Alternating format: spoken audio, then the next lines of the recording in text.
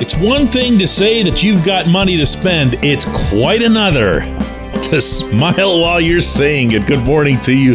Good Wednesday morning. I'm Dan Kovacevic of DK Pittsburgh Sports, and this is Daily Shot of Steelers. Comes your way bright and early every weekday. If you're into hockey and or baseball, I also offer daily shots of Penguins and Pirates, where you found this. Omar Khan met with the media in Indianapolis on the opening day of the NFL Scouting Combine yesterday, and he did so without really hedging a whole lot, which is a little bit unusual, A, for the Steelers, B, for Khan, C, for a rookie GM. And I gotta be honest with you, I kind of liked it. Here, for example, is what he had to say when asked, pretty much across the board, what the expectations should be for his offseason. We're obviously in a lot better shape than we've been in the past. There are years where we've had to get pretty, I don't really like to use the word creative, but had to do some things. And we're comfortable that, if there's the opportunity to improve our team with someone, we can make things happen and sign. There's nothing that's holding us back. I just think the opportunity is there to, if we want to sign someone, we have the opportunity to sign. We have the things necessary. Internally, is Alex Highsmith a significant candidate for an extension this offseason? I think you guys know our history. When we have a young, up-and-coming player, we don't like to let those guys go. Now, it's kind of funny that someone who gained his reputation as a capologist, this is just as an aside, would go out of his way to say, we don't like to think of it as creativity, meaning the cap constructs. He squirms at every mention, even parenthetical mentions of capology. He wants to be so far distanced from this whole concept. I just had to throw that in. Every time now he's had any kind of public availability, including when I asked him about it upon his hiring, he wants nothing to do with the cap thing. He doesn't want anybody to think that his offseason, this is just me winging it here, but he doesn't want anybody to think that his offseason that he's about to have is going to be the result of his cap wizardry. He wants to just be a GM. Great, fine, awesome, wonderful. Won't stop me from pointing it out.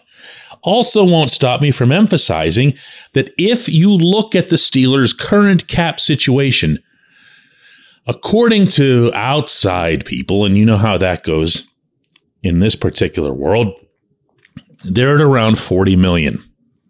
Now, for Omar to be smiling, I've got to think there is some, pardon the term again, creativity on the way.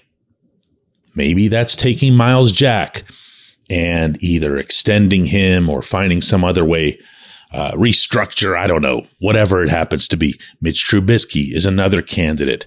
There are several others, not just a couple. There are several of them.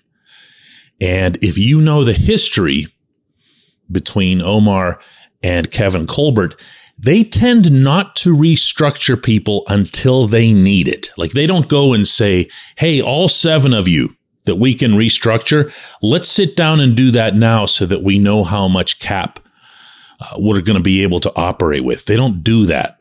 What can you expect at Point Park University in downtown Pittsburgh?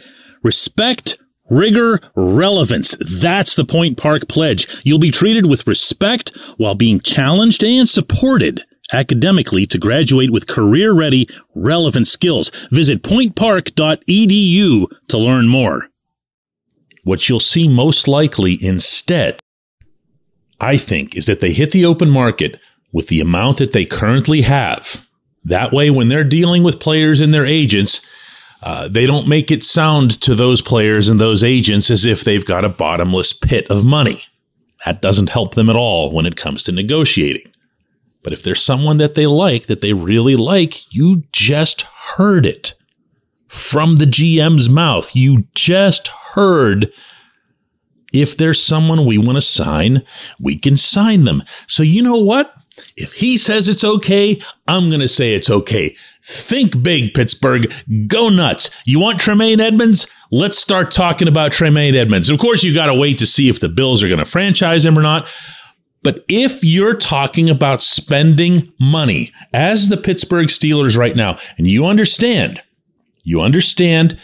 that you first got to take care of your own guys, not out of any sense of obligation, just because it's common sense. You've got to keep Cam Sutton. You've got to keep Terrell Edmonds. You've got to keep Larry Ogunjobi. I'm going to start with those guys, and I don't even know that it's necessarily in that order. I'm going to start with those guys in every conversation that I have this offseason until they're brought back into the fold. 1, 2, and 3. Again, shuffle the order as you please. But you got to take care of those 3 defensive pieces, or guess what? You're going to go out searching for them anyway. And they'll probably be even more expensive and less reliable because you won't know as much about them. From there, go ahead and work with Myles Jack's agent. Work out something that's a whole lot more reasonable than the $14 million that he's due for the coming year. Work that out, and then go get him a partner. Get him a partner who can play.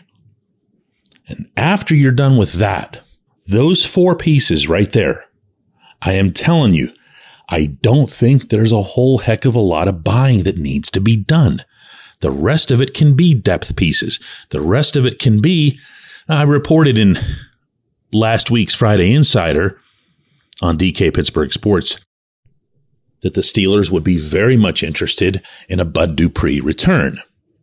I'm in Nashville right now covering hockey, and I can confirm to you, just having spoken with someone yesterday who covers the Titans, that Bud's not going to be kept here. Bud could move on.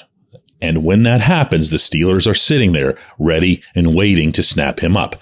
There's your outside linebacker depth. There's your rotational outside linebacker right there. He's 30 years old, knows the system, can play either side, working behind TJ Watt and Alex Highsmith.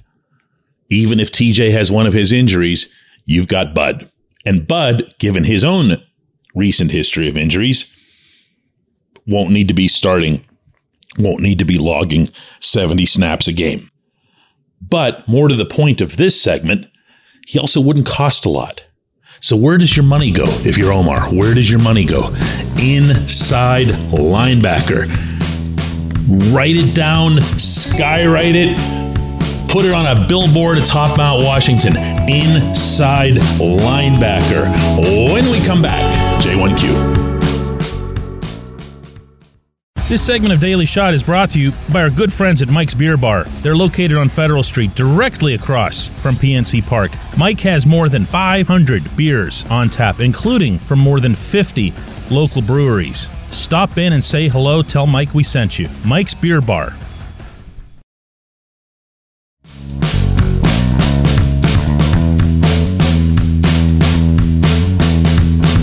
Today's J1Q comes from Julie, who says, "Hey DK, if Art Rooney steers the draft brain trust toward the position that they should fill at number 17 overall, do you have any info on which position it will be? Last year it was quarterback. Before that it was running back." Julie, you're right that there was a steering process. I don't know that it was Rooney in a room with these guys telling them, hey, you've got to get a quarterback or you've got to get a running back. But there's no question that in his January public sessions, meaning with media types like me, he would go out of his way to say this is something, an area of the football team that we need to address. And while I'm very, very sure that he would bring these things up in the behind the scenes settings as well, we all kind of knew what it was. So we all kind of felt that steering. In this year's session, he really didn't do that, did he? There wasn't any one position that he looked at and said, wow, this is what we really need to get fixed. He did say that the offense needs to score more points. But, you know, as I've been saying here for a while now, I don't look at this offense and think, oh yeah, let's really involve or invest a bunch of high-end draft picks into this when you've just done that. This group needs some time to come together and make things happen on their own. Ideally, with, you know, a little bit more reliability from the left side of the offensive line and a little bit more, I don't know what you'd want to call it, from Deontay Johnson. But that's in play. That's very much in play. What I don't think is in play is boosting the offense unless, again, somebody falls. And one other thing I want to point out here, Julie, don't presume, a lot of people have done this, that the Steelers would have forced a quarterback in the first round had Kenny not fallen. This idea that they were going to take Malik Willis if Kenny wasn't there and they were planning on Malik Willis, I have not ever heard that once from the inside.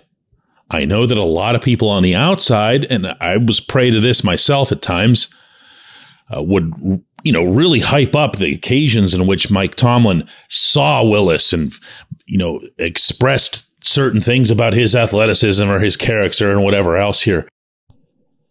But I don't believe, and this is only a belief, it's not something that I've heard. I'll always try to be clear on the difference between the two, that they were going to take Willis. I really don't. So I don't think you were going to have some kind of mandate from the owner. If anything, this owner really isn't that type. He's not going to walk in and say, take this position or else. He's just not. This isn't Jerry Jones we're talking about. When you're talking about Rooney's approach, it's mostly let's sit down and talk about it. But at the end of the day, I have the final say. So when the Steelers do get to that point, meaning on draft night for 17 overall, Julie, I think you're going to see the same process play itself out. Yes, Najee Harris was a positional pick, but was Najee also of that caliber? Yeah. Was he at that same spot on most draft boards, independent of positional needs? Yeah, he actually was. And by the way, so was Travis Etienne, who ended up being taken by Jacksonville with the pick right after that. There were 2 running backs then. Remember that? 2 of them. So the Steelers could have assigned a positional need as a priority to that pick while at the same time being confident in one or the other. But you'll also remember that the one that they wanted was the one they got. I appreciate the question. I appreciate everyone listening to Daily Shot of Steelers. We'll do another one of these tomorrow.